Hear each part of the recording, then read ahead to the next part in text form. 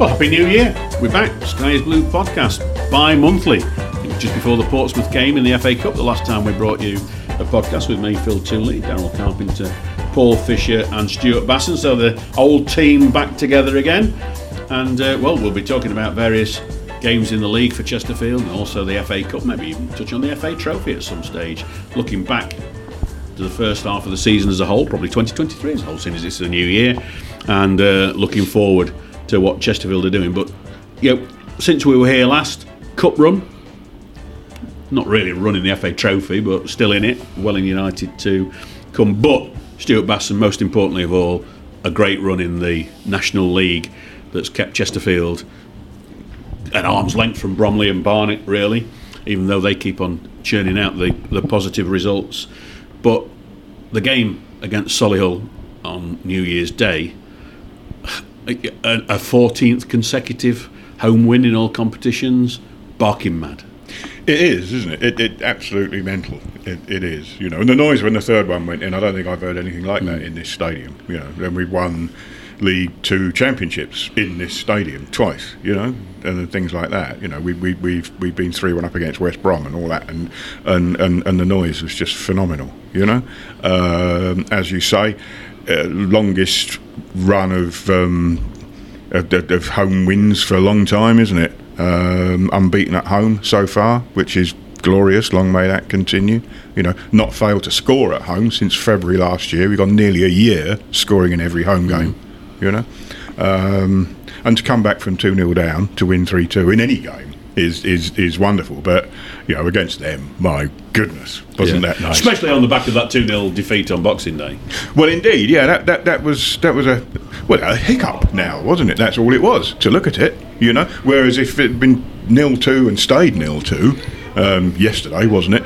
Then that would have been a serious kind of stutter, wouldn't it? And everybody, you say Bromley keep going and Barnet keep going, they do, and until the 63rd minute yesterday, they were only 4 points, was it, behind us, and then they all watching at home on the BBC website or whatever had to watch as the goals went in, 1-2, 2-2, 3-2, and they must have thought, God, blimey, that must be that, almost, not that anybody up here is, I'm sure, but to let them get so close and then say, actually, we'll just have a 7-point margin if you don't mind, that must knock their confidence, not as much as a defeat would have knocked ours, obviously, but they see themselves closing and just having to win every game just to keep up. That must be immensely tiring to have to do that.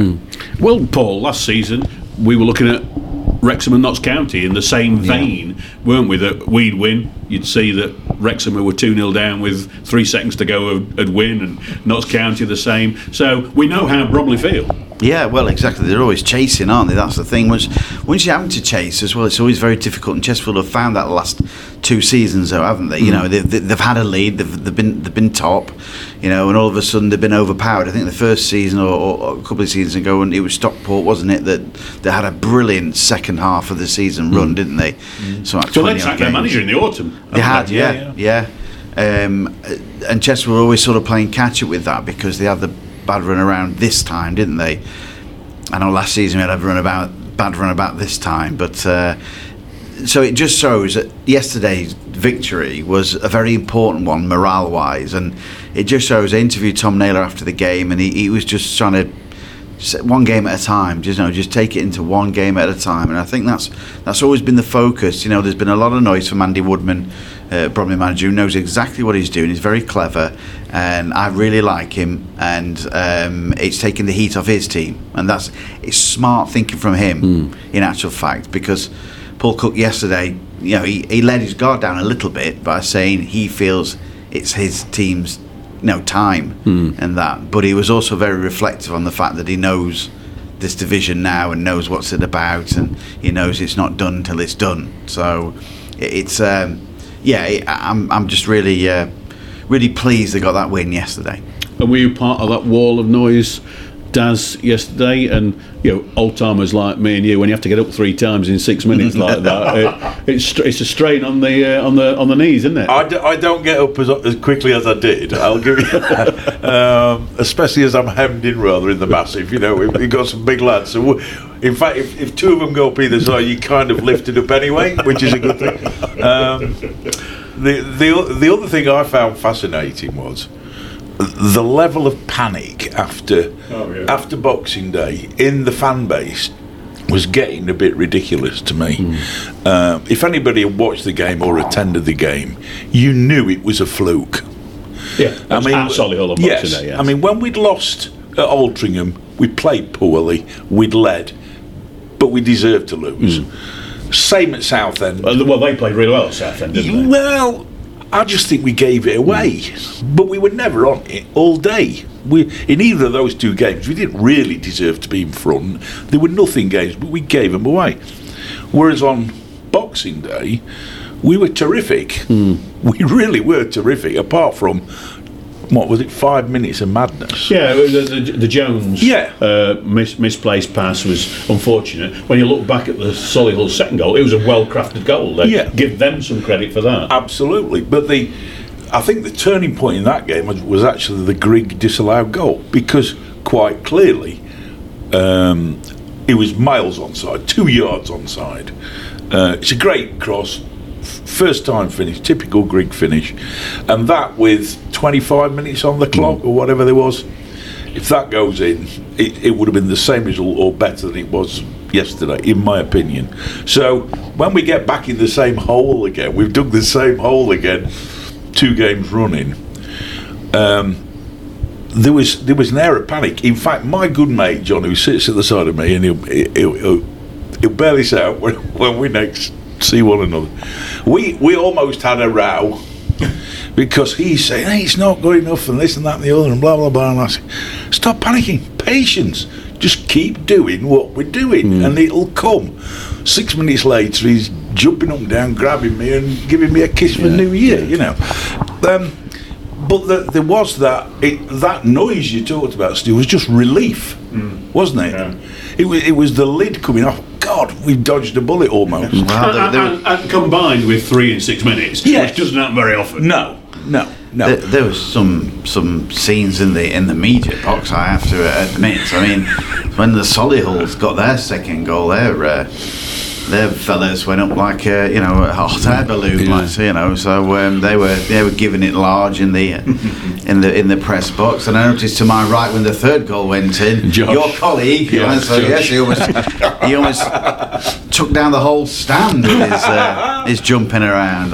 He did apologise for that in the podcast that we do after the game. We do it live, but podcast it in after the whistle. He did mention it. I was looking at the action on the pitch and didn't quite notice the levels to which Josh was leaping around, because like us all, it's difficult to leap around when you're not 8 stone 6. Yeah.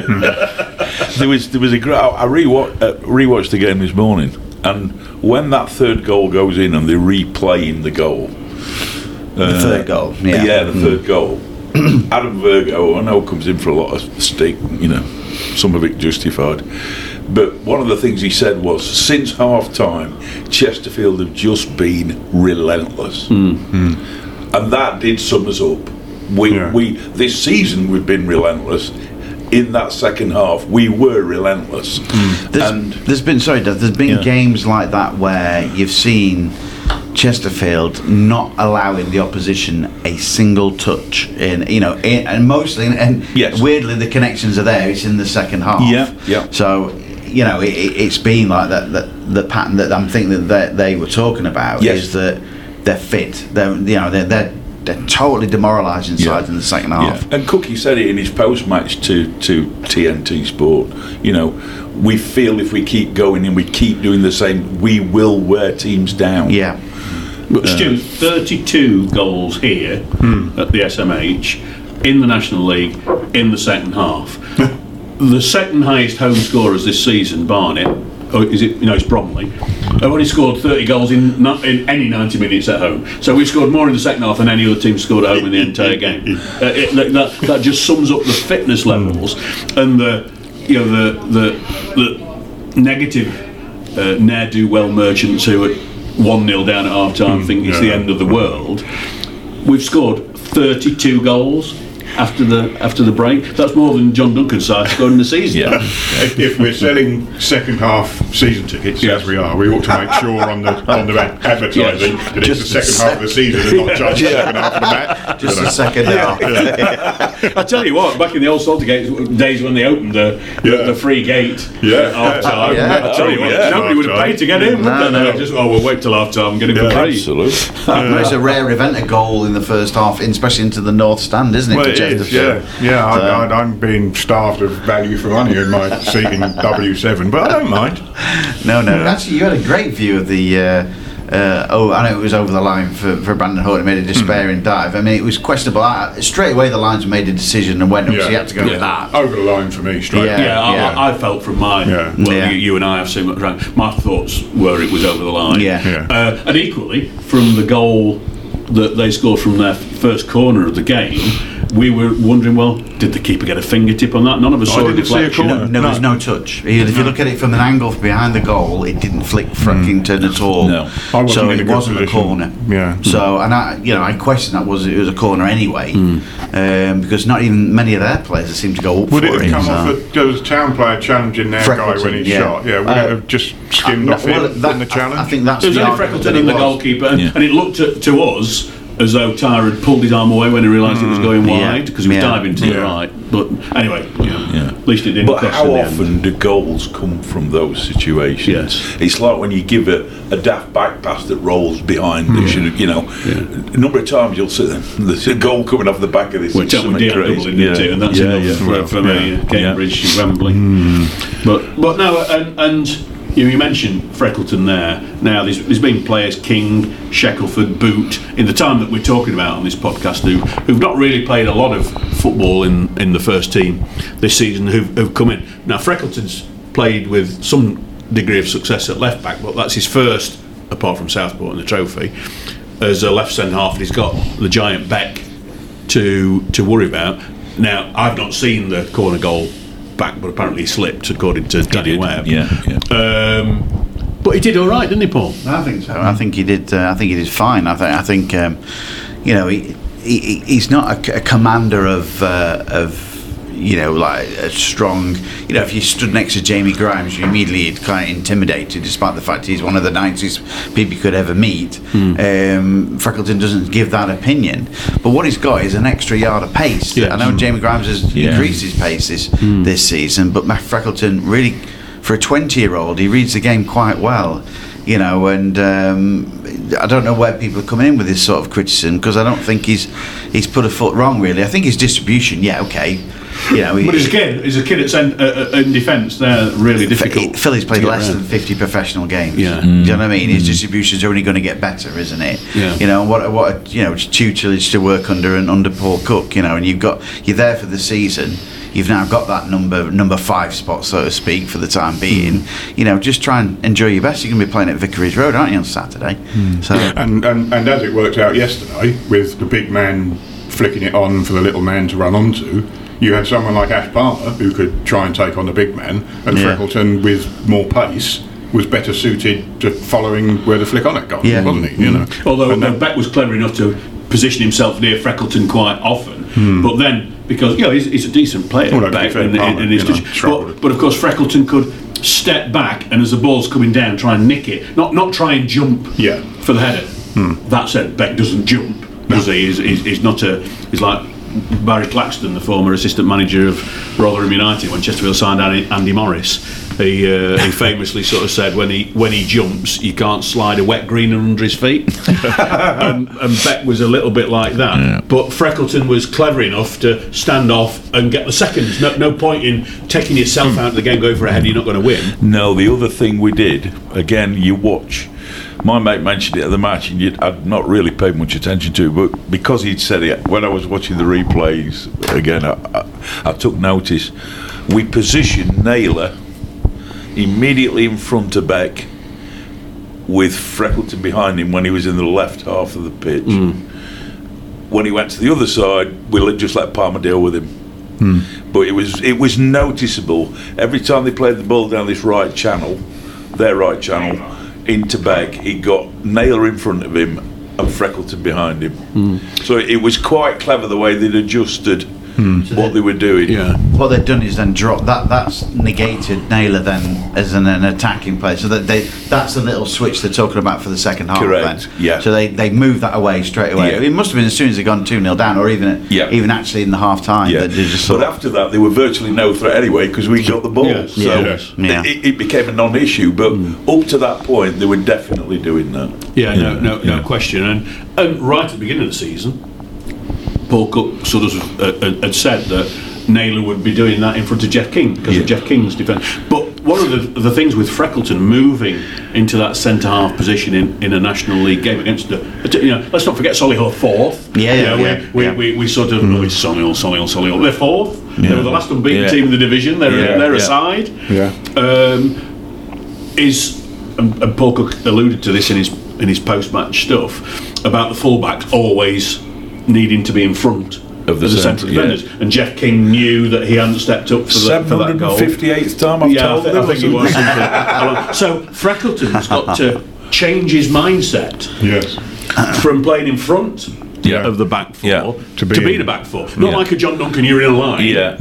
The old flat back four stuff. He's got to change his mindset after a dozen games at left back, where he is encouraged to push forward, instructed to push forward, to all of a sudden be in that back line with Palmer. You're the one that's actually leading the press, aren't you? You know, you're deciding when to go and when not to go, rather than being led by the people behind you, in effect. But he was quite pointed in the way he had to go at Jeff for that. I've only reminded him 758 times that he's got to be ahead of the centre back. And Jeff was first up to do post-match as well, and he said, I think it might have been me that was playing him onside for the goal. But it was an interesting insight from Paul Cook. We said, no, the fullbacks are told to be in front of the centre halves. They're normally in the opposite half, to be fair, most of the time. But Jeff King, he was also saying about he did an assist, didn't he? Of course, for Colclough's goal.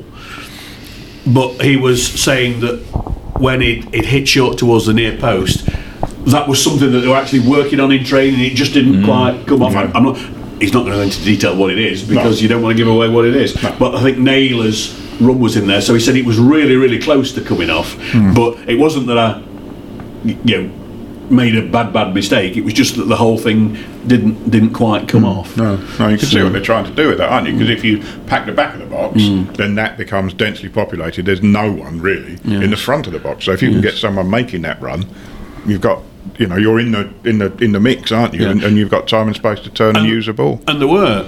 Chesterfield was scoring from corners for fun earlier on in the season, not quite so much lately. But there were different approaches. They had 16 corners, I think, in the Solihull game. There were different approaches, Paul. There were one or two where every Chesterfield player that was up was in the 6-yard area. Never seen that before. No, I mean, Chesterfield scored their second goal, I think it's the 13th corner. It was quite relentless, really, when you look. I didn't expect them to. I expect him to come back into the game, but I didn't expect it to happen in such a short period of time. He just caught your breath and everything, and having to do goal flashes back with the thing. Get ready, Paul. That's another goal here. Some H Group Stadium. It's quite incredible, really. And we just briefly touched on Jeff King back in the picture. He was on the bench he played in the Southport game, but that was no surprise. But played in both Solihull games. 4 goals conceded in the 2 games that he's had, but he's got an assist. That'll have made a difference. He said, again, to me, apart from the Southport game, that's the first time this season he's been on dead ball duty, because Mandeville was on them when he was in the side earlier in the season. So he's got to get his rangefinder right. A bit rusty, but he did okay. He did okay. I feel sorry for Shackelford, except I understand that there's rotation, and there's going to be rotation in this next 6 weeks because we've got a really heavy programme. Yes. But he's been terrific for me, Shackelford, this last... since he came into the side, I don't think he's put a foot wrong. Is he the unluckiest player in the squad, Stu, do you think? You would think that, wouldn't you? Unlucky not to be in it on a full-time basis. It's those injuries, isn't it? Last season kept him out for almost all of the season. It didn't really give him a chance to show us what he's got. So you could understand him being overlooked. But since he came back in, he's played, how many games has he played? About 6 or 7 on the trot, something like that. He is unlucky to be left out, but then anyone that's left out nowadays is unlucky to be left out. DJ, you might think, is the unluckiest player in the squad as well. Because he comes in and plays like he did yesterday, and he's out next game, and somebody else is in. But we heard Ollie Banks. Some people heard Ollie Banks on the Beyond the 92 podcast that was given a great explanation about all of that, and Jeff King does as well. And a few weeks ago, when DJ came back into the side, he was really emotional when he was talking to me about that. I was just not doing enough. I was expected to be in the side, and I know I wasn't doing enough. And that Ollie Banks insight said an awful lot. If you didn't listen to it, A, it's worth a listen, but B, it was all about, yes, of course you're disappointed when you're out, but nobody frets. Yeah, I think, there was a point yesterday where he talked about Armando Dobby, did Paul Cook, and he mentioned, he's been in for a few games now. We dropped him out, took him out for a rest against Solihull away, brought him back in. I thought because he might have been wound up myself. He said, didn't he, Paul? He said he can't play 3 games in a week. He's not going to play him 3 games in a week. He's not going, because he had that time out with a hamstring injury last season, and he doesn't want that to occur again. And I think that it's what alluded to with Ollie Banks last season when he got injured against York.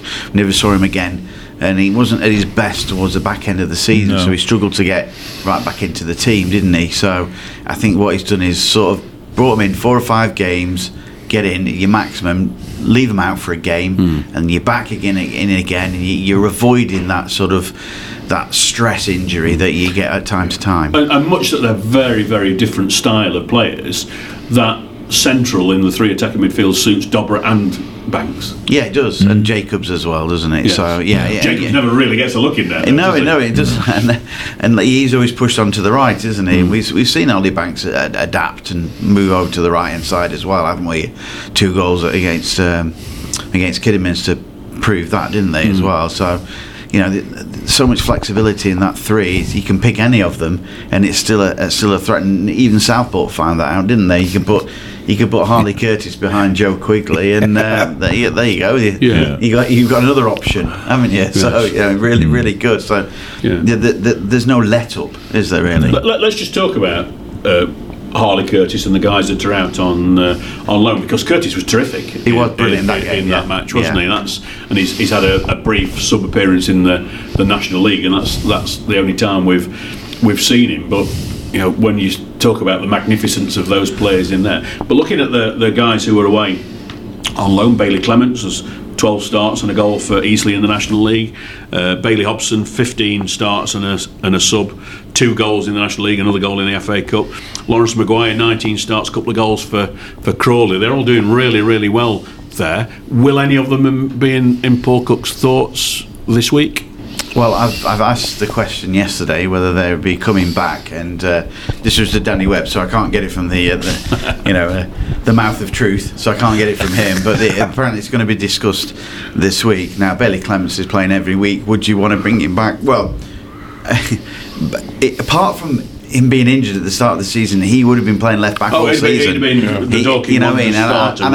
I'm pretty certain that Paul Cook thinks the world of him, and he's going nowhere and expects a contract renewal pretty soon, but probably loaned out again. Just getting regular football. So, but he's highly thought of. Hobson obviously is in the first year of a second-year deal. He can stay at Kidderminster for me. So he's getting regular football there. He's absolutely fine. And if needs be, there's a call on duty. Lawrence Maguire won't be coming back to Chesterfield Football Club. I assume, and all the sort of noises you're getting around the country is that it's either going to be a remainder of his contract on loan, or Crawley going to put a bid in for him. At whatever level, Chesterfield will want something back for him, probably because they brought him up. So a nominal fee, perhaps, really, but it might happen on the 30th of January. or it's going to be an extended contract deal. The other lads that are Matlock, they'll be there for the remainder of the season. They're not realistically going to be challenging. And let's go on to some of the young lads in that Southport FA Trophy game, because we saw Sam Hooper who featured against Colville last season in the same tournament. But Riley DeSena, the floppy-haired central defender, plus Liam Jessup, who came on off the bench and scored 2 goals, Ali Mohyuddin as well. They all gave enormous pleasure, Daz, to the Chesterfield supporters that were at that match.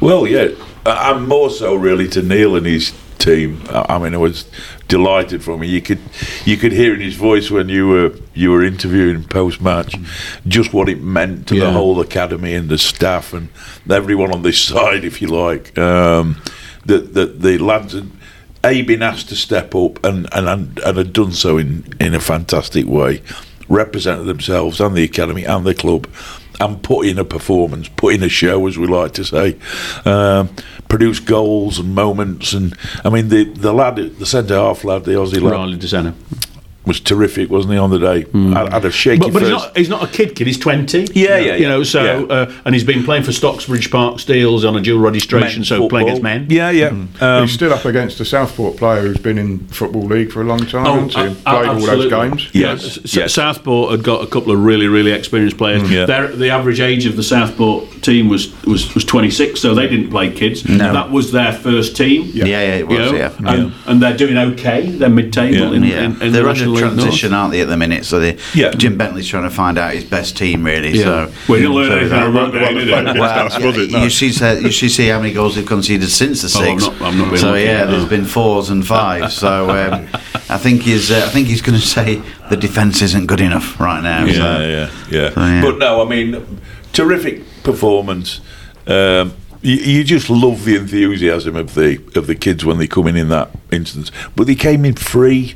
They were brave on the ball. You know, they showed their ability, didn't they? All over the pitch. No one was afraid to have the ball, which takes some doing. There was a decent gate here again for what was just a trophy match, and I thought the older players in the side, like Jeff and one or two others that were in the team, helped them as well terrifically. Well, Freckleton was playing like left centre back, and he was really nursing DeSena, and they're the same age. Yeah, exactly. But because he got a little bit more experience. Yeah.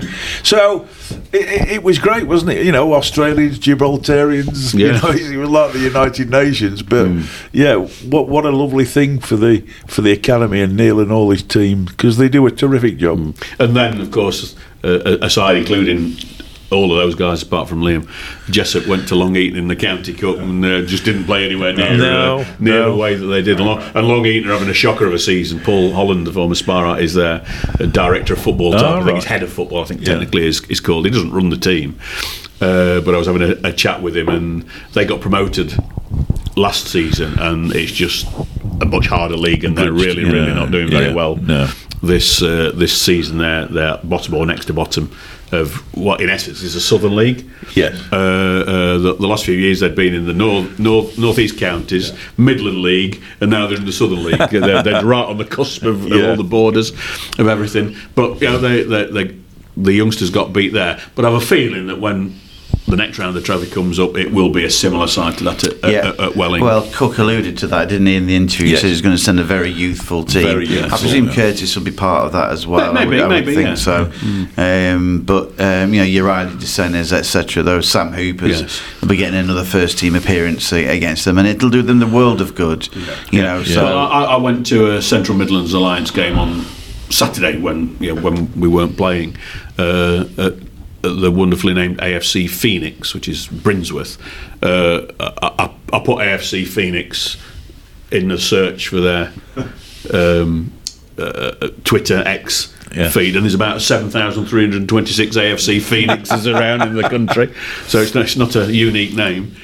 And I was talking to Justin Tellis, who's the recruitment and development player, and sort of said, is it likely to be a young side? And he says, I think we'll be going down. He's going down, and I think he'll be doing commentary with me for that game, all things being equal. So I do think it'll be a youthful side. Yes. that plays in that game. And But they deserve a crack after what they did in the first match. of course they do, Yeah, absolutely. And the difference is, whilst they'll be going out to win and everybody will win, it's now if you do progress, you're going to be altering first team matches from Saturday. Now, if they play a youth side, you might be able to say, well, can we play it on a Friday and still have the first team game on a Saturday? Or vice versa, or whatever. So I don't know if you're allowed to do that, but there's an argument for it. It's still only the Dagenham and Redbridge game to rearrange.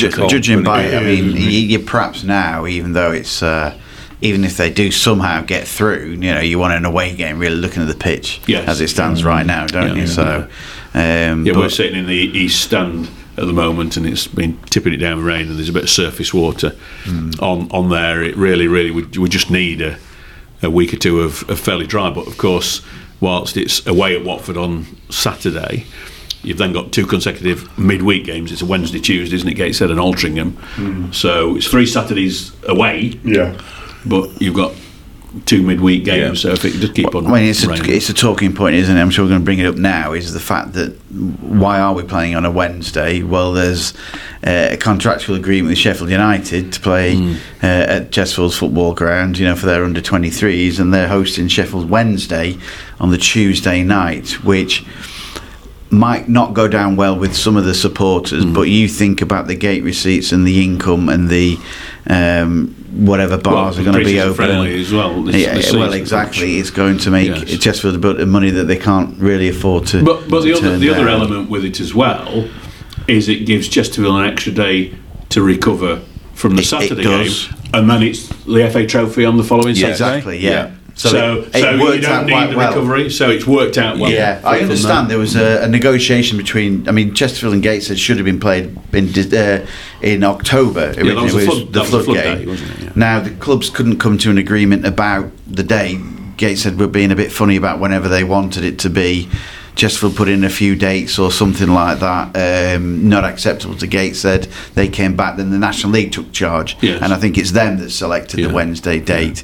Having said, Chesterfield said we can't play on the Tuesday because they're so it's going to have to be the Wednesday. So it goes to a mutual arbiter of the National League, and they pick the game. So whilst it's an unfortunate time that it's in January, it is what it is, isn't it? So. And from the community football point of view, it gives fans of United and Wednesday the opportunity to engage with a successful football club.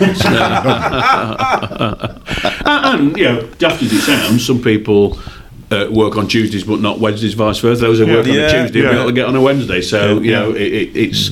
But if you're playing at home on the Saturday, you don't want Wednesday football. Do you? If you're playing a first team match on the Saturday. Let's talk about Gateshead, because the next 2 home games, Gateshead and Altrincham, both in the playoff zone. They're not going to be easy. No, because Gateshead play football and score a lot of goals. Altrincham know how to beat Chesterfield.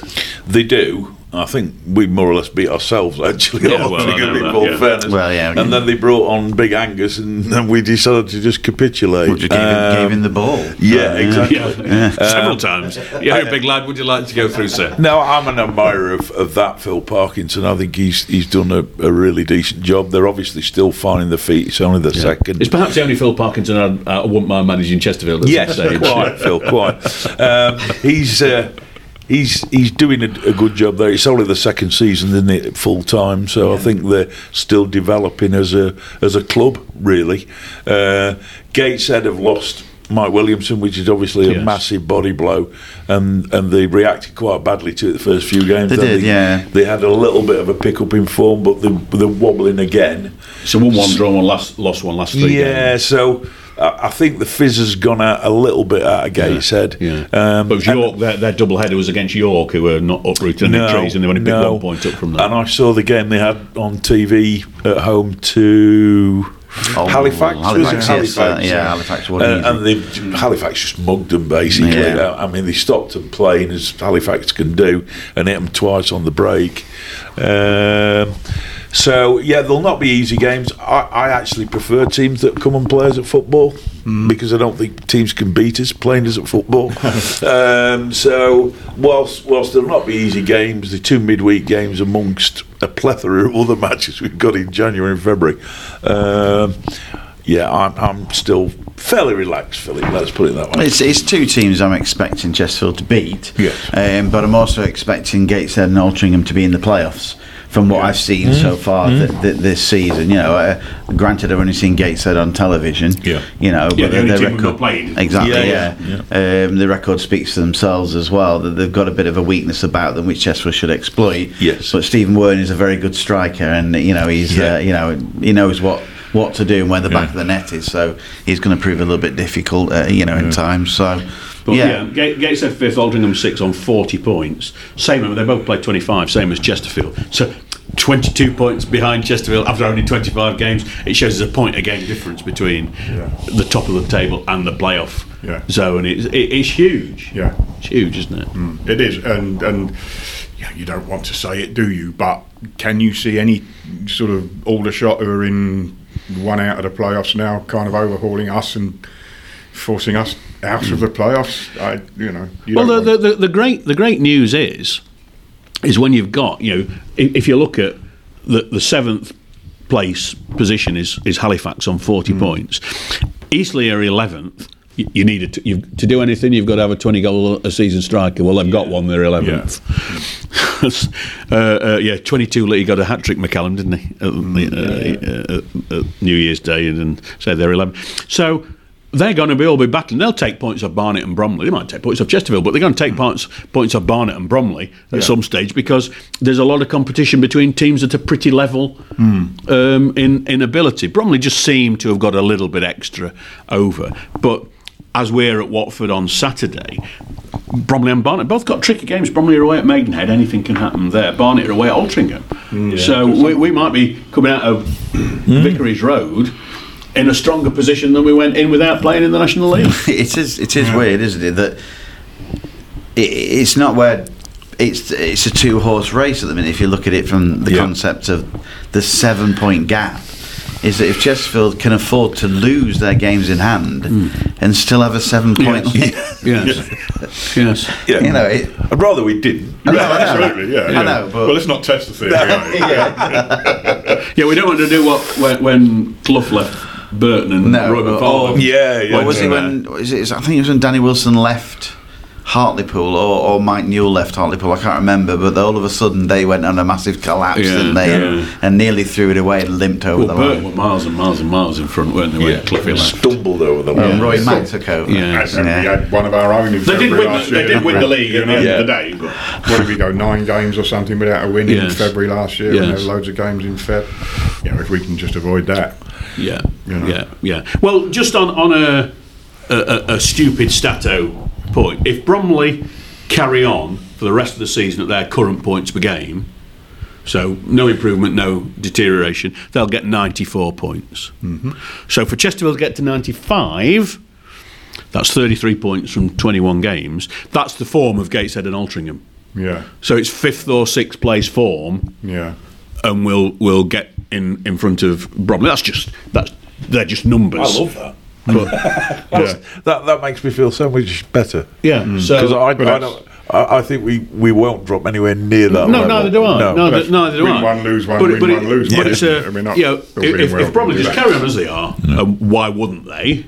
Yeah. Say it's a question of, well, we just need to have the form of Gateshead and Altrincham. Gateshead have won 11, lost 8. Altrincham have won 10, lost 5. So that's lost more than we've lost in the first half of the season by a while. So it's just a stat. It means nothing, but it puts it into some sort of perspective, because teams play each other. I'm sure Barnet and Bromley have got each other to play. I don't think they've played each other twice yet, have they? So there you go. Said yesterday 10 more wins and we're there, and you thought, really? Well, it's 92 points, 10 more wins, isn't it? Yeah, you're not going to be far off, are you? No, you're not going to be far. 10 more wins and a few draws. Yeah, you're not going to be that. But when we don't draw, that's one of the things. We're not being What's a draw? Yeah, we don't draw too many, I do wonder we? what the fewest number of draws for a team that have been promoted is.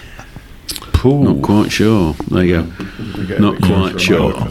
Anyway, we'll look back a little bit next here on the Sky is Blue podcast. We've been looking at the present and a little bit about the future. We'll also look forward to Watford a little bit more, but we'll be back in a moment, looking back, well, as far back as Barnet in the FA Cup game against Portsmouth.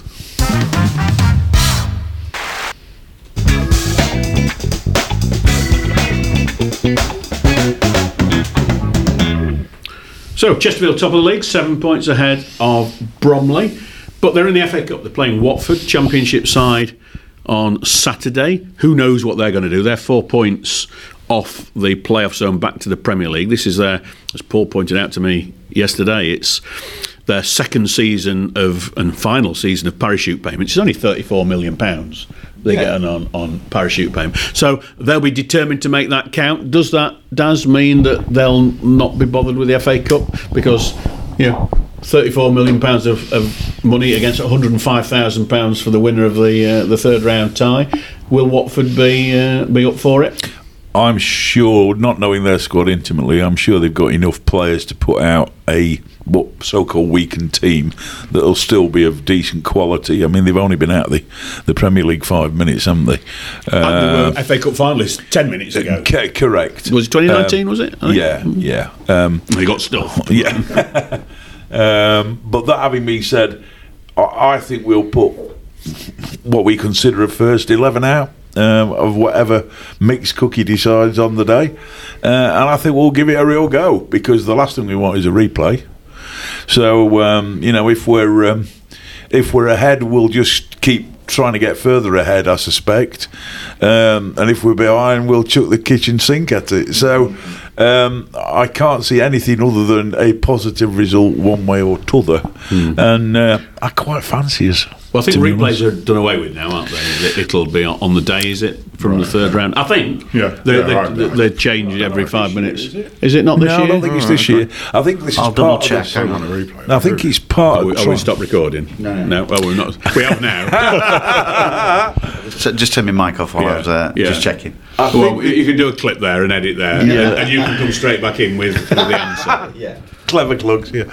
I think it's part of this new deal that the Premier League are trying to strike with the EFL, and they're using it as leverage to try and get replays banned from next season. Right. Okay. Perhaps if we agreed to play them in Singapore or Saudi or something like that. Oh, that'll be all right. So a bit of money in it. Yeah. Or play Wrexham. Yeah. See, Wrexham put out at 1 minute past midnight today that they'd signed Mullin and Elliot Lee until 2027. Oh, have they? Replays in the third and fourth round of the fifth set to be scrapped after this season. All right, okay. As the FA prior saving the winter break, which comes in next year. Okay, so tell us when we're back on, and we'll get back into there. So, do you have to be in a transfer window if you're a Football League club to extend a player's contract? No, I don't know. No. So what's the point? I think it's because everybody's on their Twitter feed at midnight. Oh right, yeah, expecting someone to because they're Happy New Year and all that, so it pops up. Oh, I see. Yeah, that's my guess. Yeah, so it's more to do with Happy New Year. We've done this. Yeah. Everybody's up. They're all looking at the phone. We've done this. Ding ding. You've got your notifications. Yeah. Okay. Yeah. Well, Paul's just checked. Hang on. Go. Now, Paul's just checked, and look, is a replay. If we draw at Watford, we definitely don't want that. We want that positive result. But they're made up of so many players that we're so far away from the Championship that, apart from sort of the likes of Jake Livermore and the goalkeeper Ben Hamer, there's nobody I really know. Paul, I know you've seen Watford this season, and you know the way that the manager wants them to play the former Barnsley guy, isn't it? Ishmael. Yeah. But it's a really colourful 11. There's Ivory Coast, Nigerian, Brazilians, Dutch, Austrian, Danish, Moroccan, Canadian, Swedish internationals in there. And Tom Ince. And Tom Ince, yeah. You were reading out the names, Phil, on 1866 Sport, the last home game, of who their players were, and I didn't catch what it was. I thought it was the wine list of where you were staying. But Paul was saying, when you went down, did you say, was it Rotherham or something? That I went to Rotherham, yeah. Yeah, they give you a pronunciation list. They do, yeah. In the press box, so that's lovely really people. They're really good, Yeah. But who knows what they're going to do? I just think we want to win it more than them. I think that doesn't mean to say that they'll not be able to put a team out capable of beating Chesterfield. Yeah. But You've got to look back to West Brom. We had our chance against West Brom. West Brom were... And Livermore played in that game. He did play in that game. West Brom were on a bit of a run at that time. They were lower down than Watford are now, but they just swapped managers, hadn't they? And they were on a bit of a run. Yeah. And so they were an informed side. Watford haven't won at home since November. So, it's a question of... Is getting into the playoffs significantly more important than the FA Cup? If they play Ryan Porteous and Wesley Hood, the two centre halves, and Chesterfield got a chance because Rotherham Rotherham lost 5-0. Let me just remember this, but Nombe gave those two a real working over in the game, and there's the opportunities for Rotherham during that game as well. So. It was more Rotherham's defence than it was the attack in many respects in that. But if they do play those two, then Chesterfield I think they've got an opportunity. It's just whether they load up. Watford are going up front. They've got quite a few attacking players. Espria's one to look out for. Kone's a good player, but they may play Deli Bashiru. They've got players in there who are capable of beating Chesterfield, as they should have. Yeah, absolutely. Their second 11 should be better than our first 11. Exactly. Championship of the National League, no question about that. But we've got Tom Naylor who's played at that level. We've got Will Grigg who's played at that it's level. It's a different Chesterfield 11 that was set out against West Brom, wasn't it? The Hawthorns. Yes. Oh yeah. So, and we look back, Portsmouth, best team in the first round. Orient, good team. Yeah. So we're beating teams 2 divisions higher. So you could argue through the back door, well, we ought to be a League One side, and that's only 1 division different to Watford. But we've got the firepower, Stuart, to potentially cause an upset. I think so. Yeah. We've got a game plan, haven't we? Which can be accommodated to take on teams of any ability. The way we go out and play, I think they ought to be a bit more worried about how we might play than we should be about how they might play. Because I think we'll do our homework, and we'll know what to expect, and everyone will be briefed because we've got a professional sort of off-the-pitch team here to do that kind of thing. Can we go and win it? I suppose we can, yeah. I have to say, it doesn't matter to me whether we do or whether we don't. I'd sooner get a win against Gateshead. I'll give the flip a coin. Gateshead win for sure. But then we went on a baddish run a bit after we went out the cup last season, and people will say, well, and the year before at Chelsea. People will say, well, we went on that run because we were in the cup. Well, perhaps we went on that run because we got beat in the cup. So let's keep on winning matches, whoever they are. Yeah, well, we're at a level now where the money means something for wins, doesn't it? They're not going to take anything of note from the gate. No. Because you're not going to be huge gating at £10 and £5, and it's a divvy up. It means nothing realistically on the gate. Split, isn't there, for the non-league teams still in this round? Yeah, it's 5% better or something like that, isn't it? Yeah. But if another win in the cup can bring you a decent player in the middle of March or something, when you might be flagging, who knows? Then let's go and have a win. And how did we get to Watford, Paul? That game against Portsmouth was absolutely fantastic. But a stroke of luck against Orient with the OG and everything along those lines.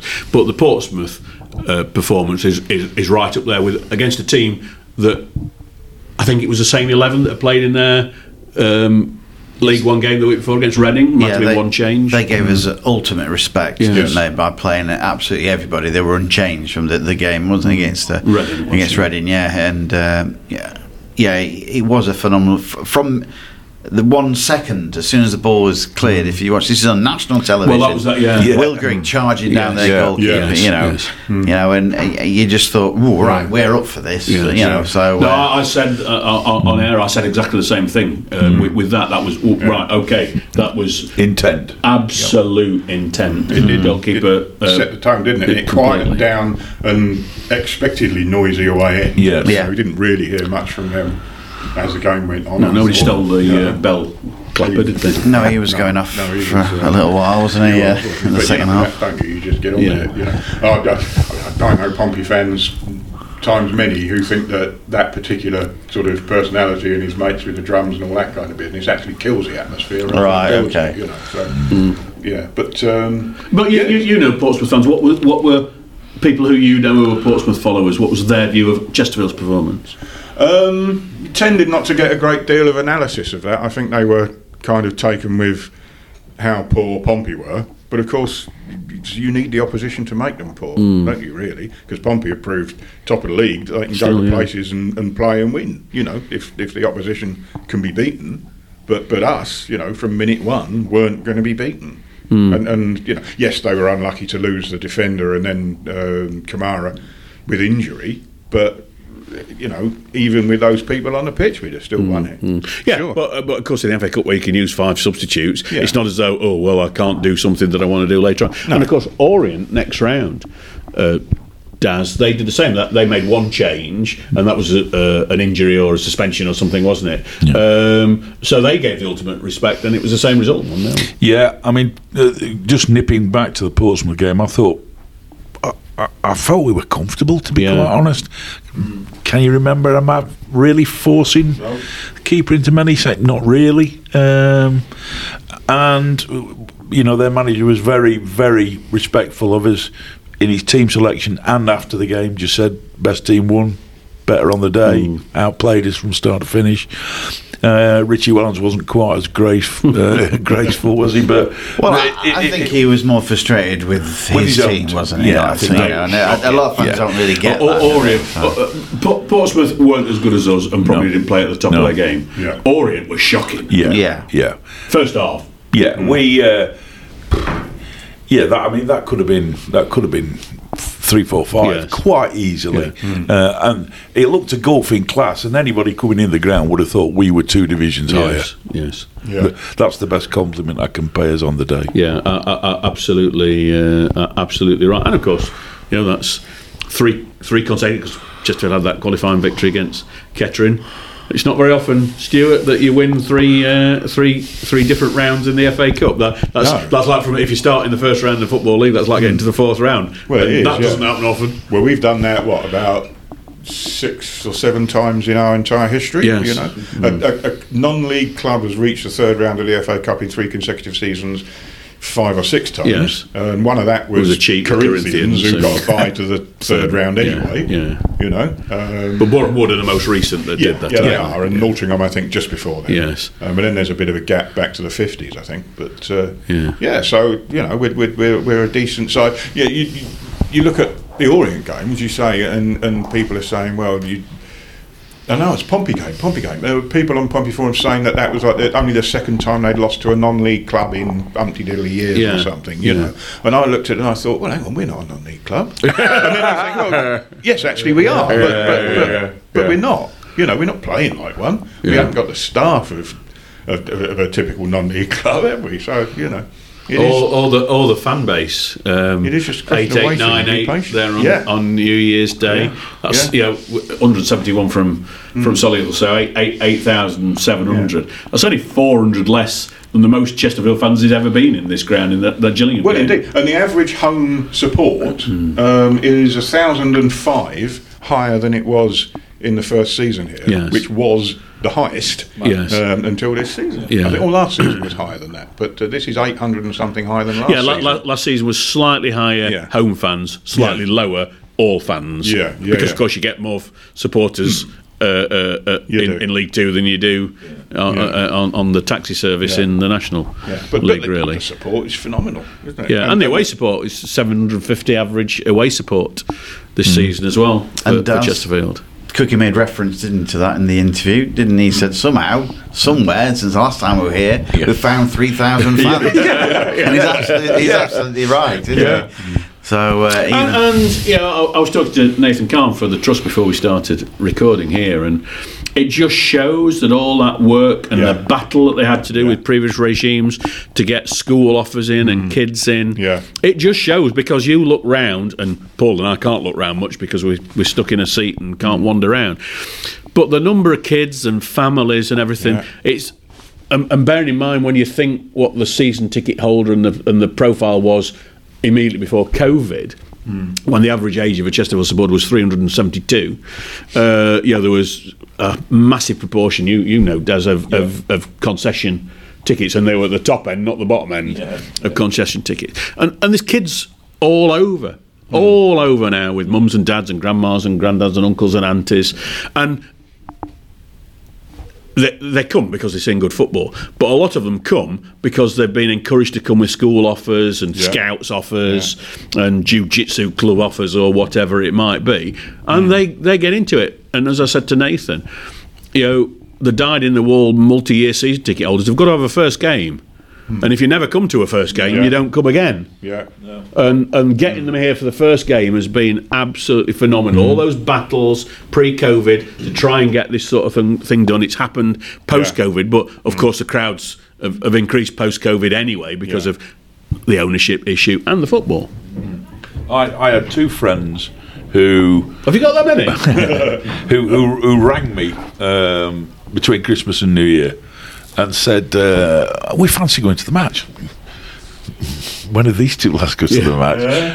They were at Wembley, but when did they last go to a match here? And can we wait till the day of the game to get tickets? I said, I suggest you don't. Let me go on and get you two. So, which is what I did. I think there were only about 400 left then. And they sat on the North Stand. I met them here and gave them the tickets, and they got on the North Stand. And I spoke to them after the game, and they just said, absolutely loved it at Wembley, gutted, loved it today. We didn't think we'd ever be allowed back in at 2-0 because I had told them they'd be barred if we lost again. Quite right too. But they said fantastic, absolutely delighted, and these are people in my age who haven't been for years and years and years and years, and suddenly they've got the bug. And that's gone through the entire supporter base, like you said, the parents and the kids at school age, right through all the work the community trust does at every level. It's all a feel-good factor. Team, it's great football to watch, let's be honest. I mean, we're scoring goals for fun. What did we get in the calendar year? 115 goals or something daft. I didn't watch the video that went out because I thought, well, that's going to be about 5.5 hours long. Hour and a half. 2 hours. Something like that. But I mean, I'm halfway through it. this is us we're talking about. The team that had John Duncan as manager twice, 115 goals in a calendar year. It's terrific, and the more the merrier. The old thing came up at the weekend again, didn't it? Oh, we're going to have to fill the corners in, That's teary, mate. We won't ever, of course, but nevertheless, it's if it gets to the point where we're selling out 8,000 plus home tickets week in, week out, then they've done a job, haven't they? Yes. Because these are historical high figures. And the thing is, if we get into the AFL, and you'll get a few teams that'll be wanting the North Stand then, so it'll be difficult to sell tickets in the season tickets in the North End. So it's going to be, well, if you want to come, you've got to get a season ticket. It's going to feel like that, isn't it? It's. Well, Wrexham are like that now, aren't they? They hold a few back for international visitors, I believe. And I was reading somewhere that they've put a temporary stand up. They have, and they're not going to. The additional revenue for the fans isn't going to cover the cost of the stand, but they just want more people to be there. And which I suppose if you've got owners like they've got, you can afford to do that. But like you say, filling the corners in, it'd take 25 years of filling every bit in because of the cost to do. The only thing they could realistically do is build a second level behind one of the ends. And then you could keep people coming in while they did that, but that's going to cost as much as the stadium cost with inflation and everything along those lines, and Retro doing it. But do like a Walsall or a Stockporty type of thing. When you think we were struggling with 2,000s and 3,000s not so long ago, just pre-COVID, when we were struggling to stay out of the National League flipping north, to this now. We still look back, Cookie said it, didn't he, yesterday, about how many more fans we've suddenly got again. Well, talking about back into the National League, the first season, 2018-2019, in the entire season, it was a 46-game season because there's been lesser numbers since then with numbers and COVID and everything. We got 59 points in the entire season. We started yesterday, New Year's Day, with 59 points. So you can see how the football's come on. And to enjoy. It's the same with a lot of things, isn't it? To enjoy the peaks that we've got. And we're a non-league team. It shouldn't be a peak.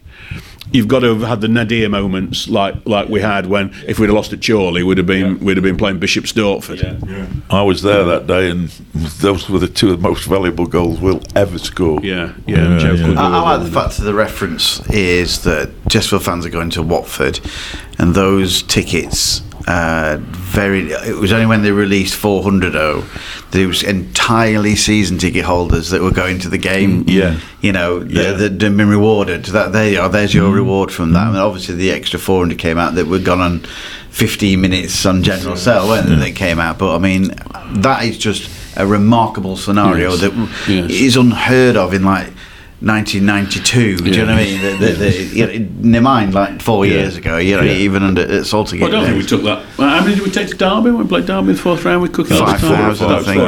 Similar sort of numbers. Sort of numbers. Well, they didn't go that quickly. No. We were League One pushing for Championship. Yeah, we're a good side. We're a good side. Yeah, absolutely. But obviously people saw what the nominal capacity was of the Vicarage Road end and read something into it that was never there in the first place, and it didn't help with that being just pushed around. I think the club probably ought to have said, well, actually we've been given 3,500 and Watford have said there's no more, and you might not know the reasons why, but it's the 15% that they've got to give up or whatever. But it is because the away end's half of it and the other away end's half of it, and so the concourse sharing means that you'll actually never get 5,800 people in that stand from the same club. Half of it's a family stand and half it's away supporters. So they decant down to one of the side stands where the home fans are from the family.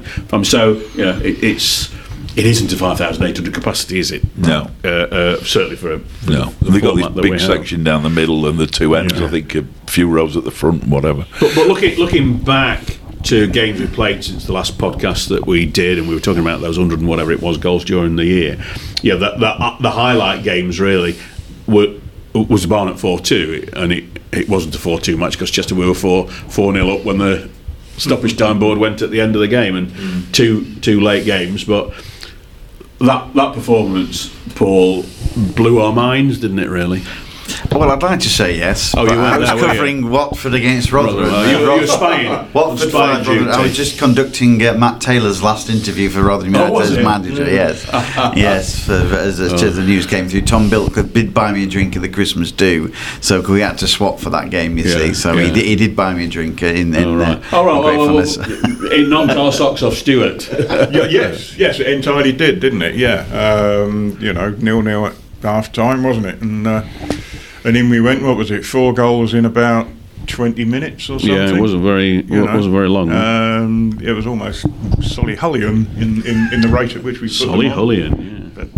But yeah. And Will Griggs from Solihull, by the way. I mean, Will Griggs is a Solihull boy. Yeah. Oh no, well then they're not all like that then. Okay. It just kind of. But it's just what we do, isn't it?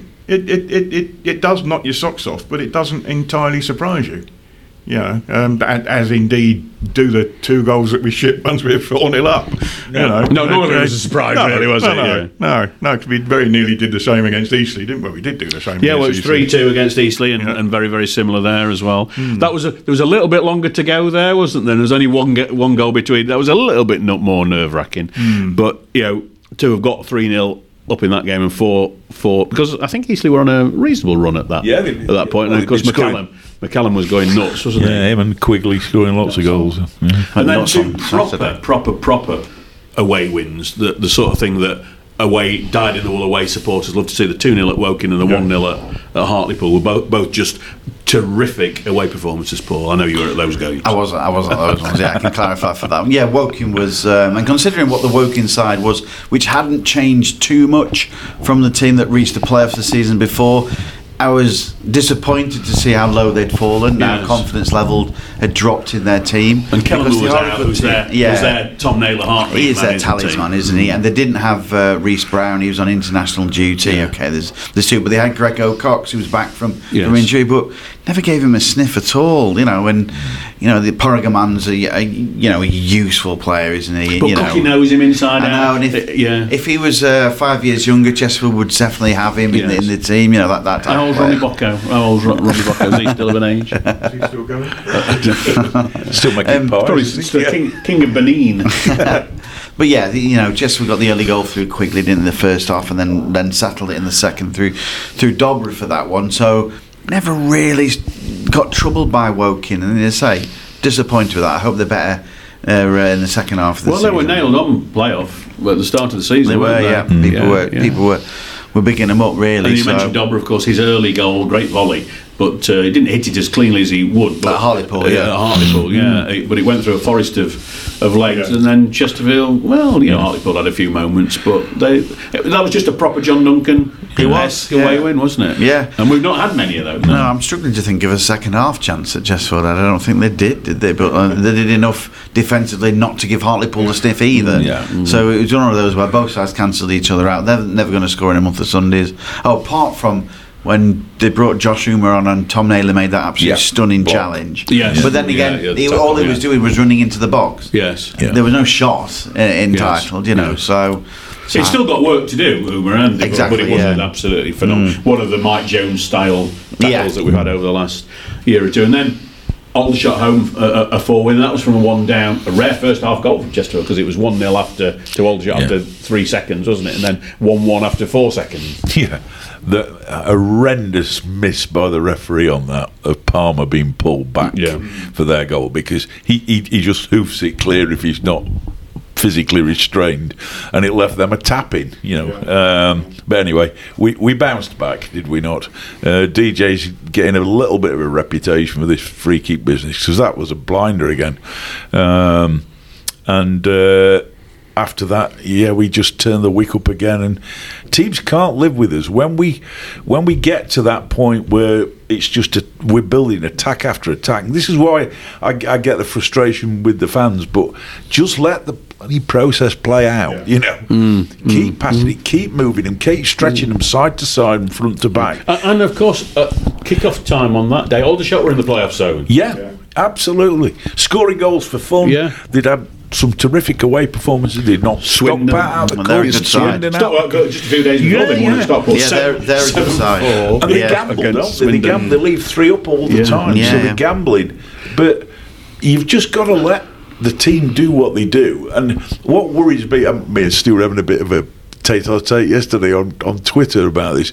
We cannot let our tension get on the pitch. No. And in the next 10-12 weeks, we have got to, as a fan base, just sit still and let them do what they do. As long as it takes some matches, it might take 80 minutes, 85 minutes. We've just got to let them keep doing it, and not moans and groans. Somebody yesterday were moaning behind me, Freckleton shooting, he's 30 yards out, Just look at Paul Cook when they shoot from there. That's exactly. not what they're programmed to do. No. I mean, he was more likely to hit KFC as he was the back of the net. You know what I mean? And 10 minutes later, we're 3-2 in front. So just let them do what they're supposed to be doing. Absolutely. Can't argue with that at all. And we've talked about lots of goals scored there. If you look at the scoring shots, just in the National League, Griggs on 12, and then you've got Naylor, Colclough, Dobra, Quigley all on 7 each. Now, we just touched on your 20-goal scorer. Well, the way it's going, Grigg will be that man, but McCallum's already there, and Eastleigh are 11th. Yeah. But when the opposition sit down and say, right, who's the danger man? Who is the danger man, Paul? Who is the danger man? Well, I mean, you've got that many options. I think the danger man is coming off the bench. I think. Yeah, absolutely. So, you've got 7 goal scorers on the bench, like Ollie Banks. Joe Quigley's got 7 goals. He's got 5. He's got 2 from starts and 5 from the bench. And Berry, I know it was against Southport, but that goal he scored against Southport. No, I've watched it loads and loads of times. I still don't know how he got through that wall of defence. He couldn't even get in the pitch yesterday. Yeah, James Berry. But it was too congested yesterday. Yes. I was thinking Berry will not be coming on today. Wasn't stretched enough, was it for him? Yeah, there wasn't. And Solly, I know he did come on. Did he come on at Solly? I think he came on at Solly. Yeah. But that's a small, much narrower pitch. And I just thought, no, Berry's not your man. Yesterday for that game, but he probably will be against Watford. Well, he might start. So, But your danger is he's off the bench, really. So, you get to up to 60, 65 minutes and people are saying, Cook don't make any changes till 70 minutes. Well, Well, he's got to make changes at 62 yesterday. He couldn't make any changes. He couldn't make any changes yesterday because we were blooming scoring. It got 2 warmed up ready. Yeah. And then we scored 3 goals before we all went out to play again. So, and it is, you've got Tom Naylor, 7 goals there in the National League, 9 in all competitions. Nobody'd mark him out as a scorer. He's never scored in his career.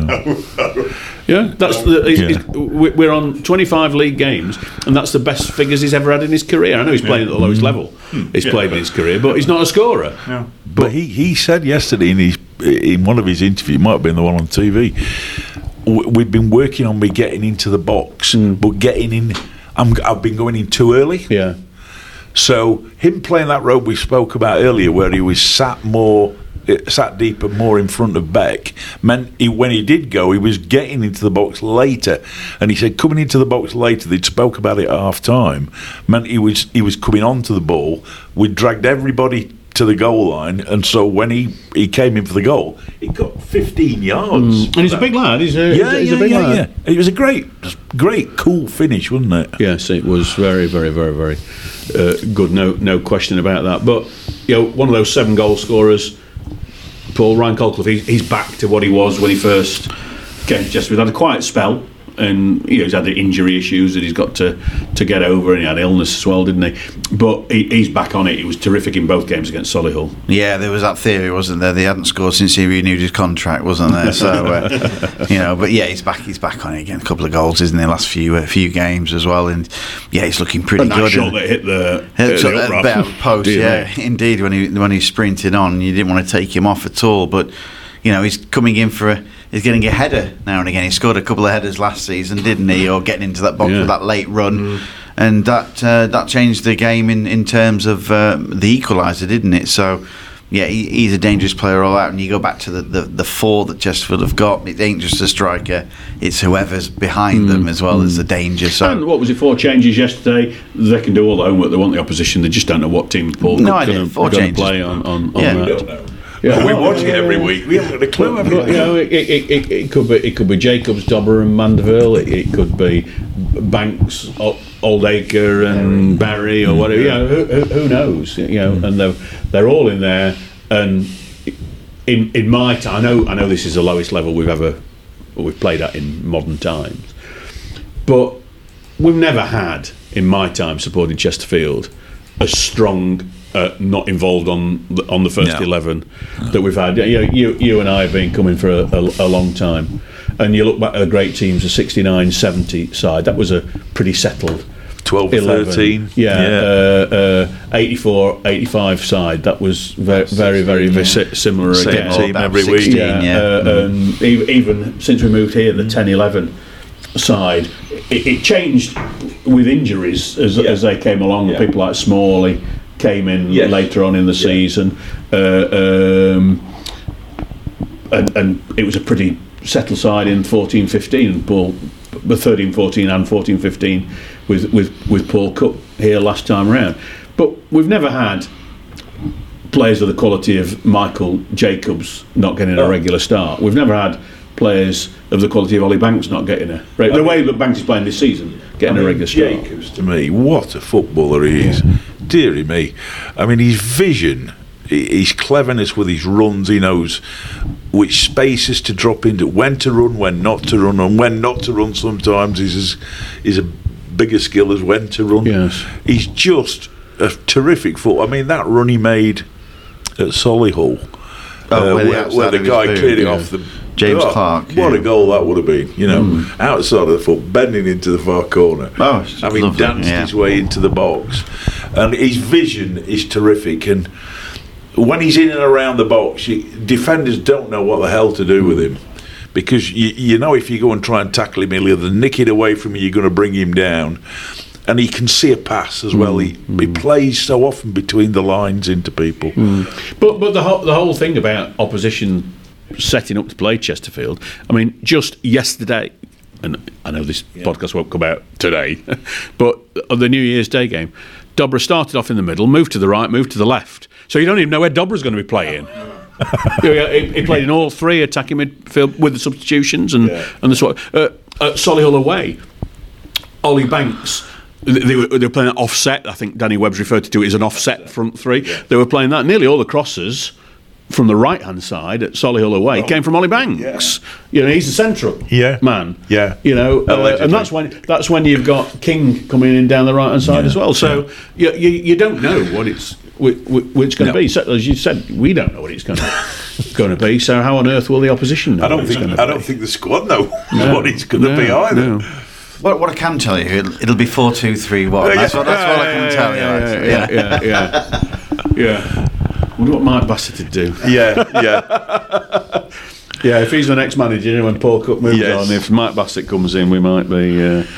Martinez told a great story about that as well when he was at Swansea on the open top bus parade, having just won whatever it was that they'd won with him, because he played I think it was 4-2-3-1 at Swansea, and he says somebody was running alongside the bus, knocking on the window. It's 4-4-2 in the Mike Bassett style, and he said I was just there grinning at him outside, and. It is, and that you were saying about you've got to stick with it, because the it's not negativity, but the lack of positivity, I suppose. It's the lack of positivity. Look, we score lots of goals in the second half. Everybody wants us to do well. We've won 20 out of 25 games. For Christ's sake, but in the National League. When we keep dropping 2-0 behind to the likes of whoever, we've done it plenty of times, haven't we? Say 22 points from losing positions. I mean, that's season. Incredible. It is when you win quite a lot, because normally, and we always say if you score first, we'll win. I know that's not always been the case this season, because of course scored first against Altrincham and scored first against Southend and lost. So it's not always scored first against Oldham and drew. Didn't score for. I think the only team we've not been in the lead against this season is Maidenhead, isn't it? Because that was we equalised in the 1-1 draw. So I think that's the only team we've not been in the lead against. Probably, I think.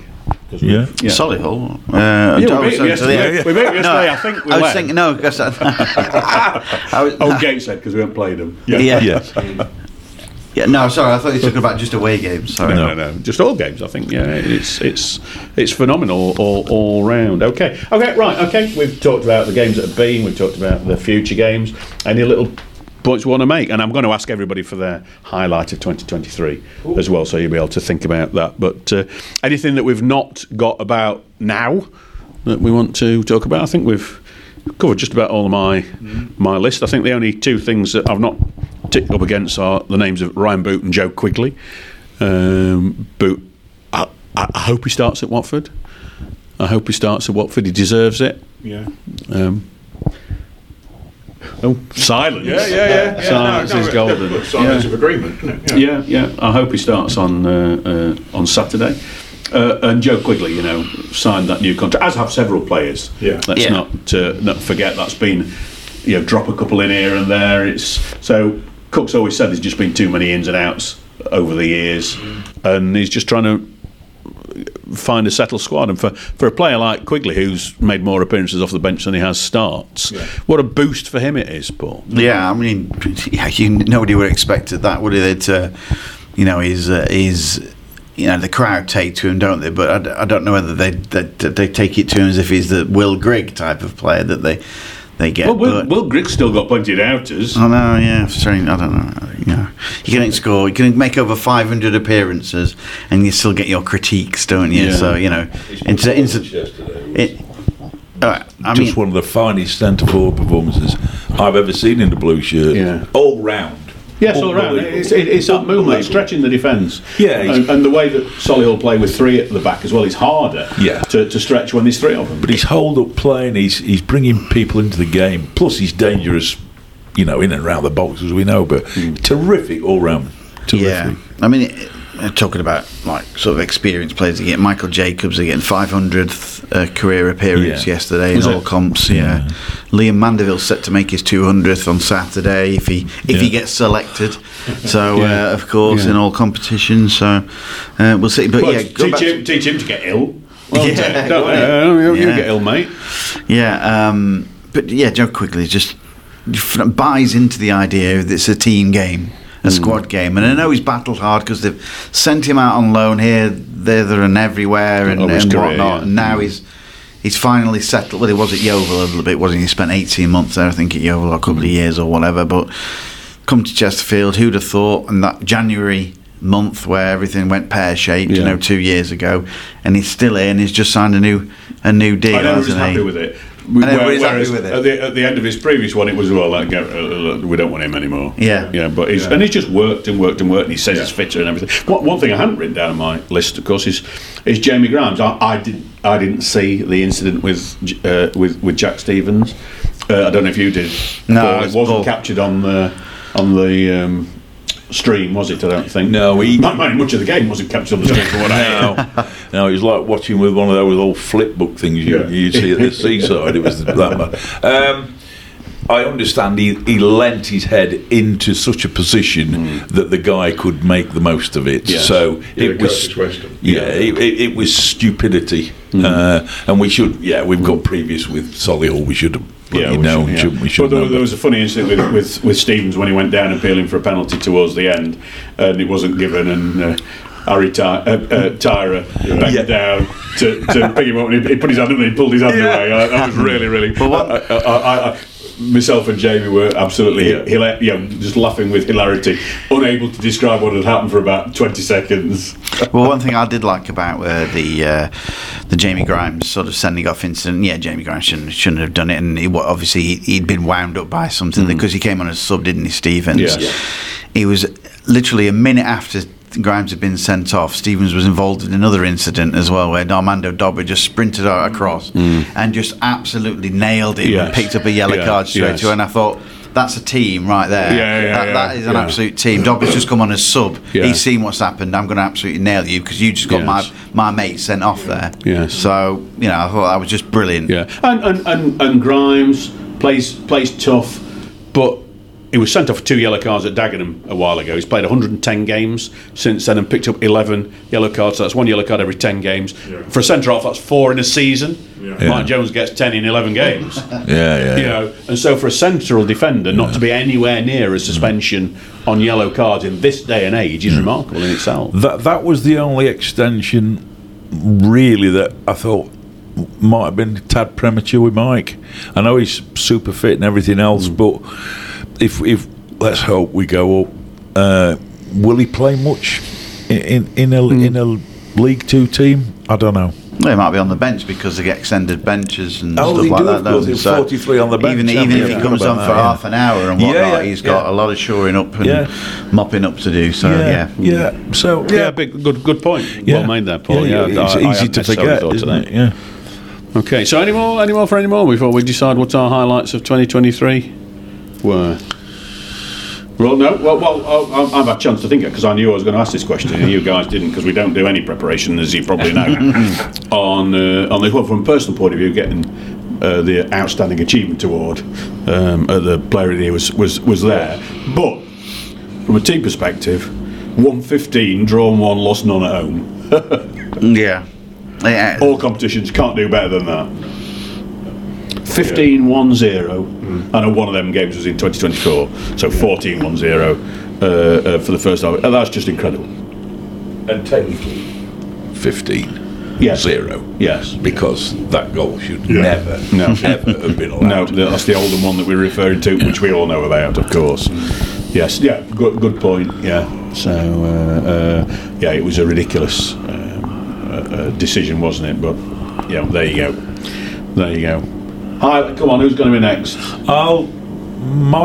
For an individual moment, was Mandeville's winner against Bromley in the semi-final of the playoffs.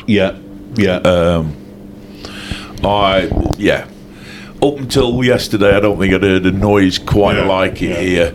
And it was the Barmies game, wasn't it? Everything happened in it. We had flipping interruptions and drones. It was still playing at 7 o'clock, weren't we? Helicopters with all sorts going on. It was red hot. Game was to and fro. I mean, everything flipping happened in it. And then to come up with a winner of that quality in extra time was just that was a great day. And Dobber at Wembley wasn't far behind. No, Yeah. but Yeah, that would that's have been mine. tainted by the final outcome. Yes, wasn't yes, it? well, as a moment. Yes, yeah. I don't. It took me a long time to get over Wembley. I have to say, I'm not. I'm not really I over was it yet. over it before the bus left the car park. Yeah. Because I was really encouraged. But that was 18 hours before the bus left the car park. That was all right. I was over it by the middle of August. So if you put it like that. Yeah. No, because the result was awful, but I was just so encouraged by the performance. Well, we were the better team on the day. Yeah. We'd been the better team in 3 games against Notts County, but not won any of them. And subsequently, we were the best of the rest. Bromley just a little bit behind, but we improved in the summer better than anybody else. So we're the best of the rest, and we've improved the most. So I said to quite a few people before a ball had been kicked that we'd win the league by 20 points this year. It's all a bit tongue in cheek, but I've just felt that we were the best side that were left, and we've improved significantly. And win the games in hand, and you're more and on track for that. Getting close. And just sat on the bus, you kind of got the impression that the club was going in the right direction. It was in the right hands. And whatever we did this season, we'd go and do better next season. If we had to go back to Wembley again, I thought we'd win it. Regardless of disappointment, Be the most one-sided final being knocked ever. out. We've gone from nearly getting relegated and through. Knocked out in the eliminators, knocked out in the semi-final, knocked out in the final. It's progress. It might be slow, but at that rate of progress, we'll win the Premier League in 92 years.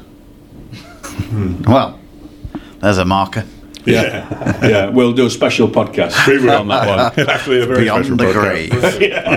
Podcast. We could record it now and put it onto storage. couldn't we? Just so it applies in 92 Stick in one of years' those time. tubes for Blue Peter. You have to. Yes, I think sky is blue, clouds are white. God's got some recording equipment that he'll lend to us in 92 years' time, and we'll be all right. I think proudest moment from my own personal perspective was doing full match commentary on the national radio via BBC Sounds. I was supposed to do the West Brom game on my own, so the 3-3, and it was an absolute corker of a match, and I absolutely loved it. And it was all about FA Cup football for me that day, and it didn't matter in the end that they got a lucky thing, because a little bit like the semi-final, you've got the guy who scored it should have been sent off. Job, you'd got that drama, drama. It was just a phenomenal game, and proud of the team in respects not so much this year because we've covered that. It was Wembley. It was Wembley that I could never felt more that like we deserved to win on the day, totally by a long shot.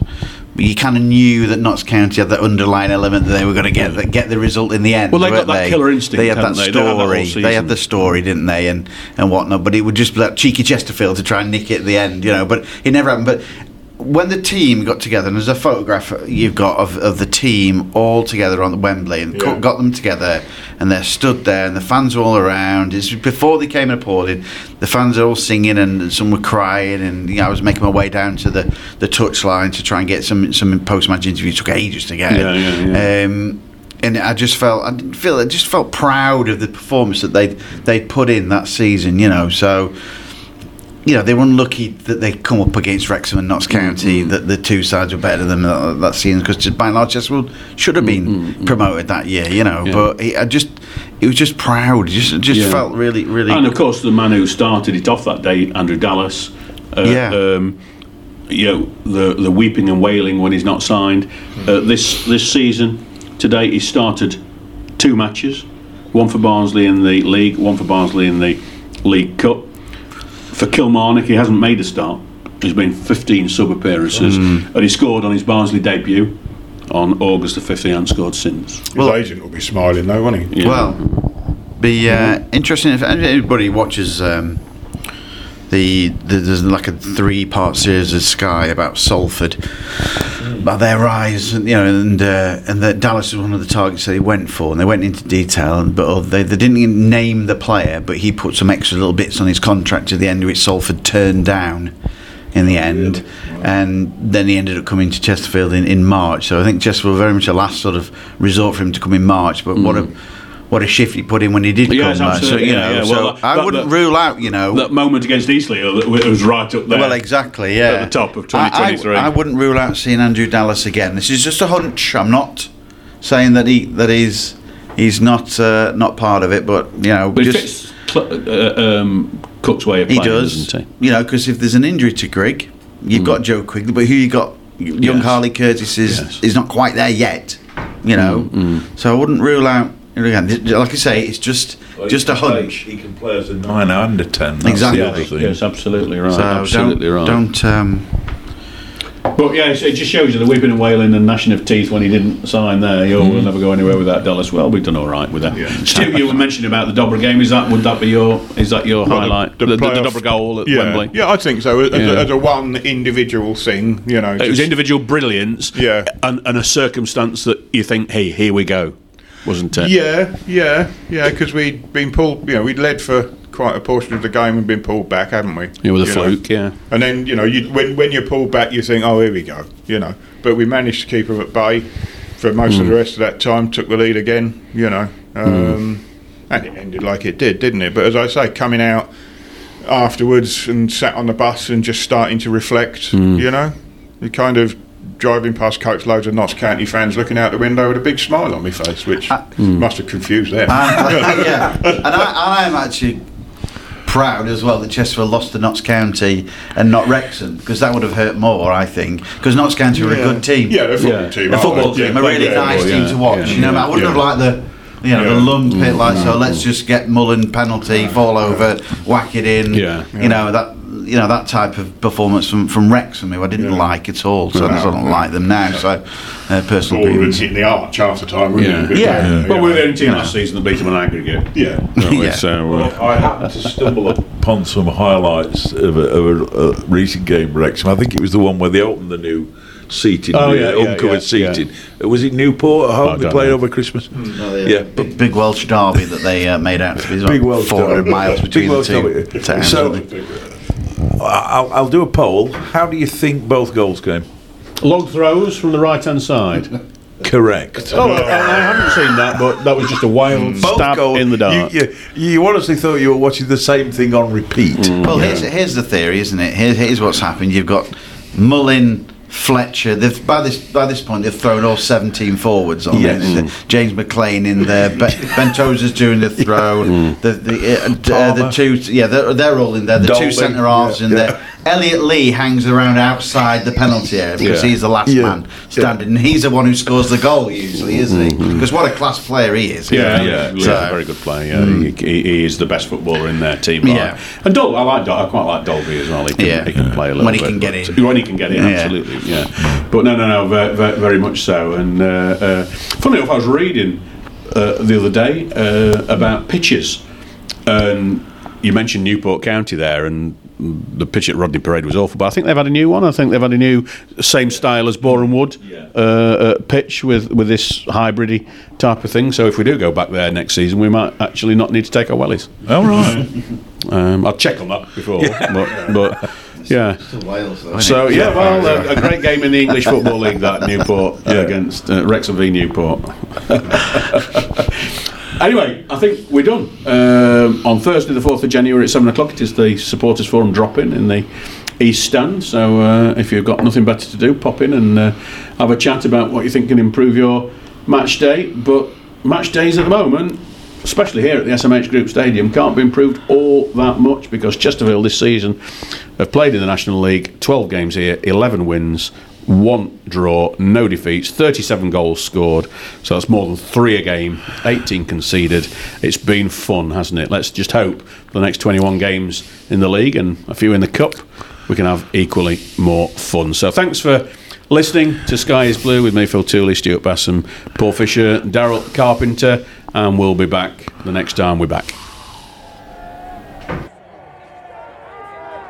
Takes the penalty and puts Chesterfield into the lead in this FA Cup 5th round tie.